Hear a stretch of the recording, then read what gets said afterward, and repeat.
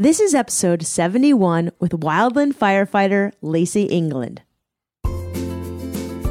Welcome to Wild Ideas Worth Living, an adventure podcast presented by REI Co-op, the brand who helps get you outside through gear, classes, and adventures. We talk to experts who have taken a wild idea and made it a reality so you can too. From people who have climbed the tallest peaks, started thriving businesses, and even broken records, some of the wildest ideas can lead to the most rewarding adventures. I'm your host, Shelby Stanger, and I hope you enjoy this show.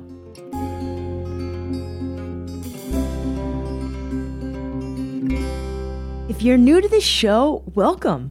We've been getting a lot of new listeners every week, and across all platforms, we're at over 500,000 downloads. So thank you. It's been one wild ride, and I owe it to listeners like you. So usually we get right to the show, but a few announcements. First off, thank you for the feedback on last week's show with Jen Sincero. It's affecting a lot of you in a majorly positive way. Also, if you listened to episode 69 early with organic farmer and recipe maker Andrea Bemis, if it cut off at the end, well, there's an extra few minutes of listening pleasure, so just re-listen and reload through to the end. For this week's show, I've always been interested in people with careers where they get to work outside and help others. This is partly how I found out about Wildland firefighter Lacey, England. REI recently produced a video featuring Lacey and some other badass female firefighters called Women in Fire. Fighting fire in the wild is a career I knew nothing about as a kid, an option that was just never outwardly available. I wanted to ask Lacey how she came to this career, what drew her to fighting fire, the adventures she comes across in her daily job, and what it's like being in a career not many people like her choose. Also, how she hopes to inspire the next generation of little girls to pursue careers that fall outside the norm. Enjoy. So let's just start. You fight wildfires. So what does that mean? Where are you based, and sort of what is your role in the giant world of fighting wildfires? Yeah, so wildland fire is a pretty big umbrella term. It basically covers all the fires that don't happen within city limits. So that can mean rangeland, in farmland, or it can be out in the middle of the wilderness, up in the mountains. There's a lot of different kinds of wildfire modules. I am on a helicopter rappel crew. So our value is to respond to really remote fires that are difficult to access by foot or by truck. So you basically jump out of helicopters and fight fires? Yeah. We slide down ropes and get as close to the fire as is appropriate. We're not, rappelling right into the middle of a fire. That would be silly. Yeah, and then the spotter who stays up in the helicopter, they let down our gear in boxes, and we get to work for a couple of days. And when we're done, we pack it all up and hike out to the nearest place where a truck can come get us. So I'm based just south of Bozeman, Montana, so in southwest Montana. I've been here since 2013. Wow. So, and you're only 28, right? Yep. Youngin. So, it just sounds like the coolest and also most frightening and important job all at the same time. That's a good description. It's definitely very thrilling. I don't get scared going into fire situations or rappelling, but it never gets boring. It's always, there's always an adrenaline rush, and it's definitely very thrilling. Safety is one of our top priorities, right? So we value our people much more than we value the trees that we're trying to save or the landscape. So if something doesn't feel right or is a sketchy situation, we just won't engage. So as far as the being scared that my life is threatened, I very rarely feel that, because we're making the best decisions we can make to make sure everybody gets home at the end of the day. Yeah, and you must have a ton of training. So survival skills just alone. I'm sure you have as many skills as an Eagle Scout just in the wilderness. Yeah, we develop those. A lot of firefighters come from outdoors backgrounds. not necessarily an outdoors career, but they were the kinds of kids that were always outside, or they were the kinds of kids that were in Boy Scouts and Girl Scouts and learning those kinds of things and spending a lot of time outdoors anyways. And yeah, you spend most of your summer out in the backcountry somewhere, and you just pick skills up as you go along. So how did you get into wildfire? Was that sort of a career that you thought you'd do when you were younger, or did you kind of fall into it? It was totally a fluke. I had a friend, one of my best friends from high school. He fought fire for a summer, and then he came back and he said, "Oh my God, Lacey, I found your dream job. You have to come with me next summer." And I was like, okay, I guess I'll come with you. And that was it. Like, he was right. It was my dream job. Fire was never on my radar. If you had asked me as a kid, like, I wouldn't have said, "Oh, I can't be a firefighter because I'm a girl." It just wasn't even an option. I didn't even know it existed, really. I had never seen female firefighters. No one ever like told me that was an option. And so it just wasn't even on my radar. But thank God for my best friend, because he knew. And he brought me into it. Where did he take you? Because, fighting wildfire was never on my radar either. I just didn't know anybody who did that. Honestly, you're the first person I've met who I know who fights wildfire. He was on a private contract crew. So in the world of fire, you can work for a government agency like the Forest Service or the Bureau of Land Management, or you can work in the private sector. And he was on a private contract crew based in Central Oregon near Sisters. And honestly, I'm not sure how he found that one, if he was just looking around for fire crews that were training and hiring at the time. But that's where I started, in the private sector. I was there for 3 years while I was still in college. And then once I graduated, I got a job with the Forest Service. So what would you have done if you didn't go into fire? Like, what was your trajectory? Oh, I don't even know. Like, originally, what I thought I was going to do was go to med school and be a surgeon. But when I was a freshman, I had this moment of clarity / panic that, like, if I keep going down this med school route, I'm going to end up spending my whole life indoors, and I'm going to have an indoor career, and I think I'm going to lose my mind. So I switched my major to natural resource science, which was focused on all things outdoors, and half of my classes were outdoors, and that felt much better. I felt a lot more grounded and not nearly as panicky. But fire happened after my sophomore year, and then I just kept doing it. So to be honest, I never really thought about other career paths. There were plenty of things I could have done, whether it was in wildlife or conservation or water, any outdoor field, really. I probably would have ended up working for the Forest Service in some other capacity. But once I got into fire, it was kind of took up my whole view. I wasn't thinking about anything else. No, it sounds like a great gig. And it's really cool that your university offered natural sciences as a course and as a path to study. Yeah. I think a lot of people want to work outside, and this is a great way to do it. So any just memorable stories working with crew or just working in wildfire? And I'm really curious, what are some of the highlights of the job? Well, it's really not very glamorous. Like, the pieces that you see in the news are the glamorous pieces. You see these really awesome photos and video shots of fire ripping up a hillside. And but when you're on the ground, a lot of the season is like training and waiting for an assignment. And then once you get an assignment, a lot of that assignment is digging and crawling around in the dirt. And it's not very glamorous, but it's exactly what fulfills me in a day. Like, I get to the end of a day and I'm so exhausted from working hard and I'm filthy. And it's like, it's that kind of tired where you just sit down and you feel fulfilled and just like, I accomplished something really awesome today. I think my favorite Well, two of my favorite things. One is like getting to rappel into a wilderness area where there haven't been a lot of people recently. I've been on a few wilderness fires, like one out in the Gospel Hump Wilderness in Idaho. It's beautiful. There's just like, jagged mountains, and you can tell that people don't go back there very often.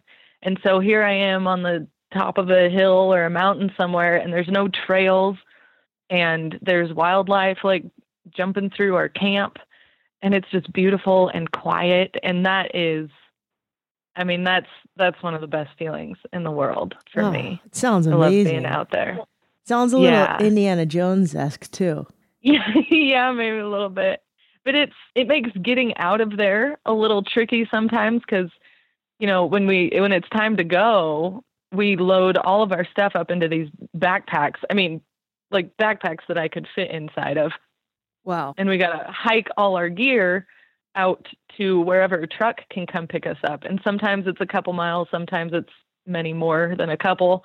And if there's no trails, like if you're back in some wilderness where people don't frequent very often, you're like, side hilling and stepping over downed logs and trying to pick your best path. But it can be a struggle sometimes walking through those areas that don't get a lot of use. But I can't complain because that's the kind of nature I love. I feel like we're losing a lot of our untouched wilderness. We're developing a lot, we're putting in a lot of trails, we're making things accessible, which is awesome to get more people into the wilderness, but being able to experience those pieces that haven't been touched yet is pretty amazing. Yeah, there's not a lot of places right now, it feels like, that are untrammeled by man. So yeah, that's awesome that you get to do that. I'm a little curious. So when you say you have packs as big as you're like 5'2", maybe? Yep. 5'2", probably don't weigh 5'2". a ton. So how big are these packs you're carrying? Like how much does your gear weigh? An average pack out bag is around 100 pounds. Holy cow. So I'm going on a lightweight backpacking trip tomorrow. And the guy's like, your pack's too heavy at 14 pounds. And I'm like, it's 7 without water. And we're trying to cut weight and cut off our toothbrush. This is so dumb. And you're carrying 100 pounds. That's awesome. Thank you for making me feel dumb. That's amazing. Well, it's a whole different ballgame. We're certainly not packing light. We've got chainsaws and hand tools, and in our cargo boxes, when we rappel into a fire, we are self-sufficient for about 2 days. So we have all of the food and the water and the overnight gear and the tools to engage the fire that we would need for a couple of days without having to get resupplied. So yeah, when we pack out, we are not packing light. We've got tarps and food and water and tools and sleeping bags and all of our fire, all of our personal protective equipment, hard hats and big clunky boots. And it's definitely not a lightweight trip. So what's the gear and food that you love to have while you're there? Our food, we pack our food boxes as a mix between freeze-dried food and canned food. So the freeze-dried is great because it doesn't weigh very much, but you need to boil water and wait for it. The canned food is great because you can just eat it right away, but it's a lot heavier. So we try to balance that out. And then there's a lot of, power bars and little snack things, gummy bears, candy bars, quick energy. It's nothing fancy. We eat a lot of Spam. For some reason, Spam is like, Spam is like a thing in the fire world. And really, I don't know why but it's like a staple. It's like, you can't go out on a rappel fire without a can of Spam. That's just like part of the gig. I don't know why it has become this way, but it is. So there's Spam, there's canned vegetables, usually we'll have like a packet of mashed potato flakes so we can mash that up with the vegetables and make a nice meal to share. But it's really, it's simple, easy calories that you can gobble down around a campfire in like 20 minutes and then go to bed. Yeah, it's awesome what you do. So I thank you, first of all, for what you do, and all the firefighters and anybody who works in rescue. We are so appreciative of what you do. And I know I'm just in awe of your job because I worked in journalism and offices and in the outdoor industry from really the inside, not the outside like you do. And so your job is just fascinating to me. So you do these really pretty wild things in wildfire. You're carrying a ton of weight. Is there like a weight requirement to be in the fire service? Because you do have to carry 100 pounds at a time? Because you can't weigh much more than 110, 20 pounds. Yeah, I'm about 140. Okay. There is not the only requirements if you want to get into fire, you have to be 18 and you have to be able to pass the PAC test or the work capacity test. And that's walking 3 miles on flat ground with a 45-pound backpack in 45 minutes or less. And that is a standard across all wildland firefighters in the nation. Now, there are different kinds of crews, and each crew might have an additional fitness test that they want you to be able to pass. So like hot shot crews, you hear about them in the news a lot. They're hand crews. They generally have like a running component and a pull-up and a push-up component that they have their own fitness standards. The rappel community has something very similar. The smoke jumper community has their own fitness test as well, because every type of module has a little bit different job. Like we all pretty much do the same thing when we get to a fire, but we get there different ways. Hot shots drive their trucks and then hike in. Smoke jumpers parachute. Rappellers rappel out of helicopters. So to be a rappeller or a smoke jumper, you have to be able to pack your gear out at the end of the assignment. And so we do, in addition to the regular pack test, we also do a heavy pack test with 85 pounds on that same 3 mile route. And then we try to do a typical terrain pack test where we'll pack up about 100 pounds and then go hike some hills that'll be more like, actually hiking off of a fire.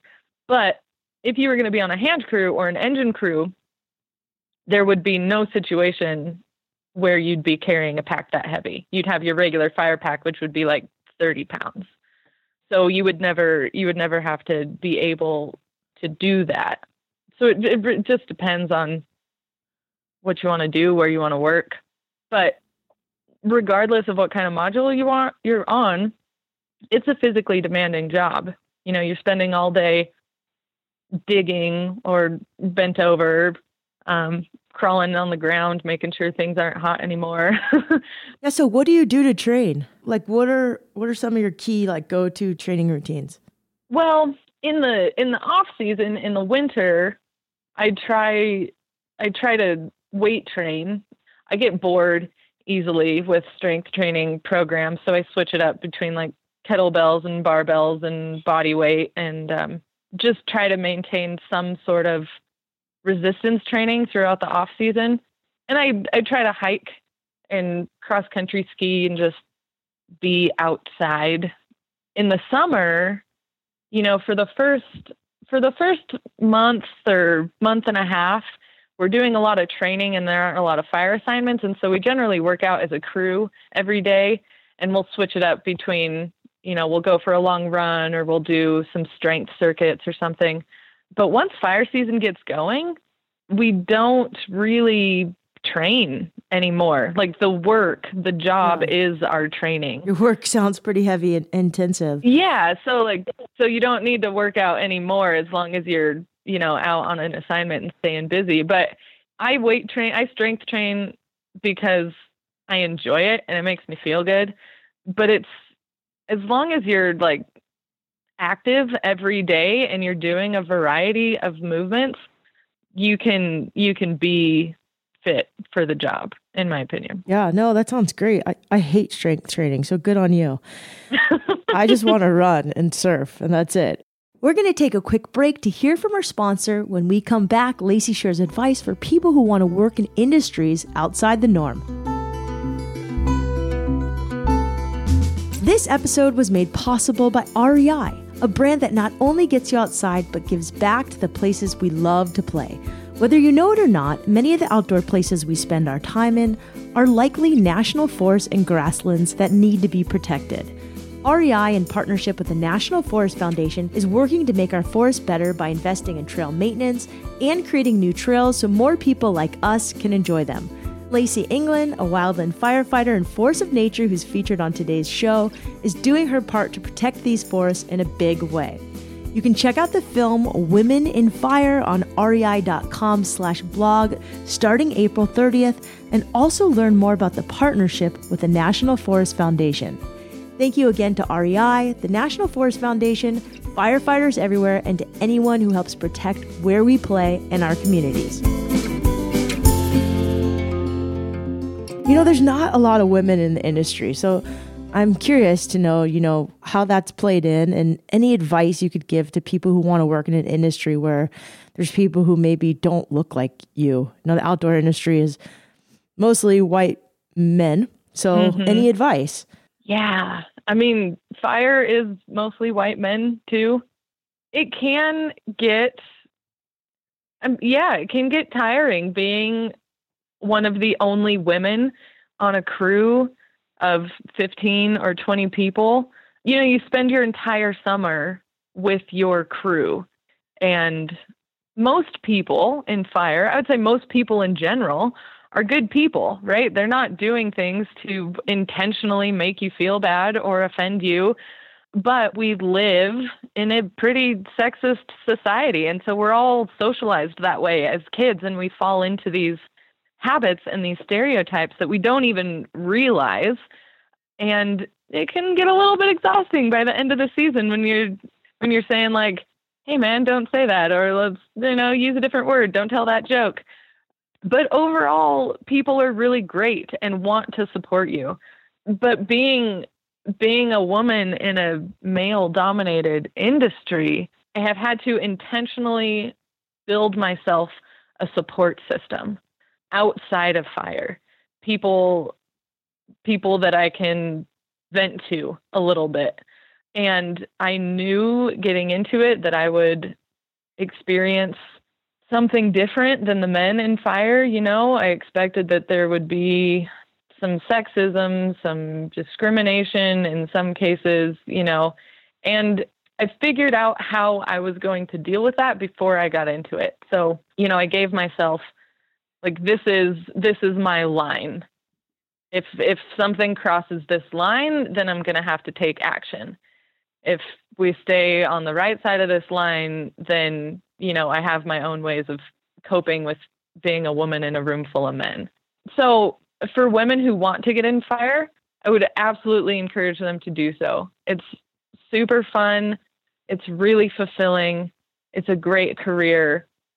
But you have to be realistic and know that you're going to be one of few women in a male-dominated industry, and you need to plan for how you're going to deal with that, because you're going to run into some stuff. You're going to run into some people who don't think you belong there. I have had men tell me to my face, women don't belong in fire. I've run into some people who, seriously thought that I couldn't do my job just by virtue of being a woman, and a small woman. So you're going to run into that. But the job is more than that. And if you build yourself a support system and you go into it with open eyes, then those are hurdles that can be overcome. Well, thanks for sharing that. I've worked with a lot of men my whole life, but I haven't experienced that. So I really appreciate you sharing your story. What's your favorite thing to do outside, to do when you're not fighting fires? My favorite thing sounds really boring. I like to go hike into some quiet spot, preferably on top of something. I like being on top of mountains or hills or on top of a big pile of rocks, and just sit there and be quiet and try to listen to the animals around me or the plants around me, and to just disconnect from the human world for a little while and sink into nature. I love that. And any routines like that you do every day that just make you a better human? I try to get a little bit of movement in every morning. Sometimes that's intense movement. Sometimes it's just like 15 minutes of stretching. And I also try to meditate and journal every morning for a little while. I start my journaling with a list of things I'm grateful for. Sometimes they're big things. Sometimes it's like, I'm grateful for my cup of hot tea in the morning. But I find that journaling my gratitudes and then just free writing for a few minutes helps me kind of get the gunk off my brain for the day, and a little bit of movement helps me get ready to go. Any books you've read over the course of your life that have really kind of helped you? Yeah, there's a really good book called Mindset by Carol Dweck, and the whole book can basically be boiled down to, if you have a fixed mindset, you believe that all your personality traits are set in stone and you can't change. If you have a growth mindset, you recognize that people can change and you can grow and you can learn. This book I would recommend it to anybody, because you start getting into it and realizing what pieces of your life, where you have a fixed mindset, where you have a growth mindset, and how developing a growth mindset can drastically change your perspective on the world and like how you go about trying new things and learning new skills. So that would be one I highly recommend. And I've been a voracious reader since childhood. So my top recommendation is just read any book you can get your hand on. Some of them are going to be great and some of them are going to be boring and you won't even finish, and that's fine. But there are so many resources out there that you're never going to have time to get through them all, and just take advantage of what you can get, because you're going to run across something that'll totally change your world. Yeah, the most successful people I've interviewed on this podcast, I'd say 90% of them just read voraciously, and they're really articulate too, because reading helps you speak a little bit more effectively. Obviously, I haven't been reading lately. I've just been podcasting. Well, that's the thing about reading. Like, you're going to gain good information from some of the books, but just the act of reading is going to help you. It's going to give you a perspective you never had before. It's going to introduce you to new words. It's going to introduce you to new places. And even if the book doesn't change your world, your brain got something out of it. Yeah.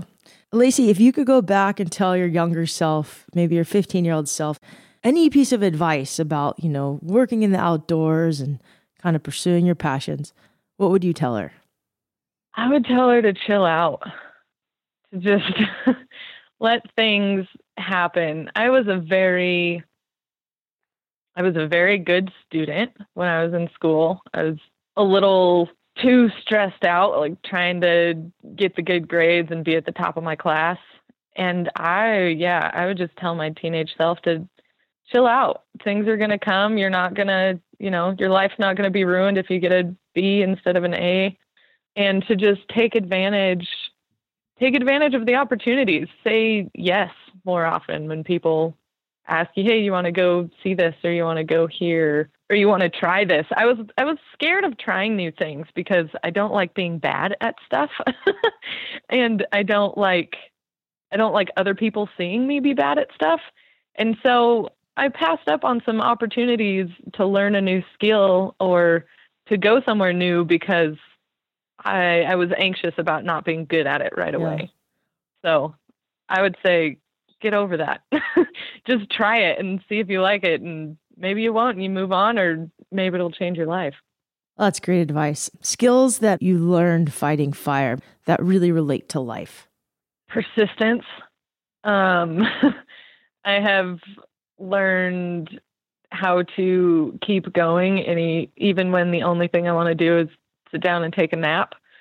Fire is extremely dynamic. Wildfire is very dynamic. There's a lot of factors. You can make a pretty good guess about what it's going to do, but you always have to stay on your toes and reading the signs and trying to figure out what's going to happen next.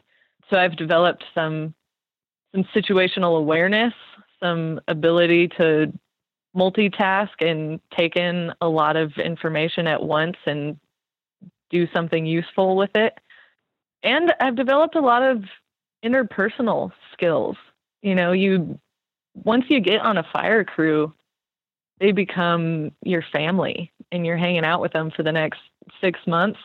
And it's not just like you're living with people, but you're living with them and working with them and eating with them and going through some really stressful situations together and spending some downtime together. And you've got to be able to get along with everybody well enough to have a good working relationship. So I've definitely developed some interpersonal skills, some communication skills have gotten a lot better, picked up some leadership skills.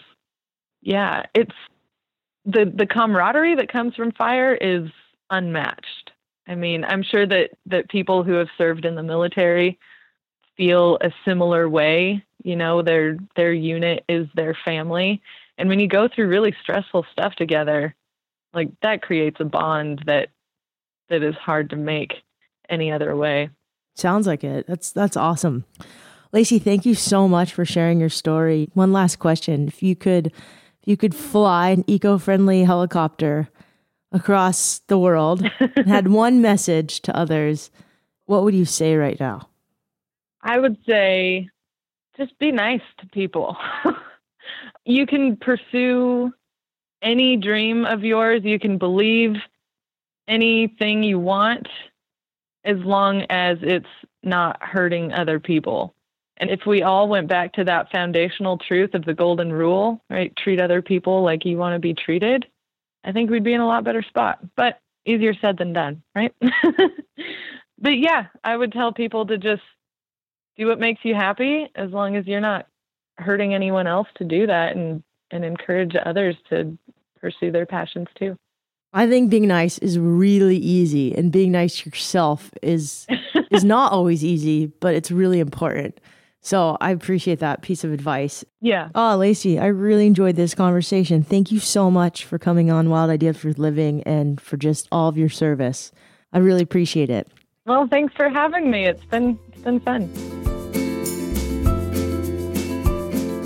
Thank you, Lacey, to the National Forest Foundation, REI, and to firefighters everywhere. And thank you for listening to this show. So it's pretty much almost summer here. Where are you hiking, traveling, surfing, adventuring? I'd love to know. You can write to us in the comments section on Facebook at Wild Ideas Worth Living, on Instagram also, Wild Ideas Worth Living, or just comment on the website, wildideasworthliving.com. Be sure to check out the movie Fighting Fire with Lacey and crew and learn more about the partnership with the National Forest Foundation on rei.com/blog. One more thing, if you're in San Diego, June 9th and 10th, I'll be at the REI Women's Coronado Campout. We'll be camping on the beach and doing activities like stand-up paddling, kayaking, yoga, and my favorite, eating s'mores. So just check it out, search events in San Diego at rei.com, and I'll have a link in the show notes along with the video featuring Lacey and the awesome firefighters. Okay, hit subscribe, tell a friend, get your gear at REI, and don't forget, some of the best adventures often happen when you follow your wildest ideas. We have some big name guests coming up. Stay tuned. We'll see you next week.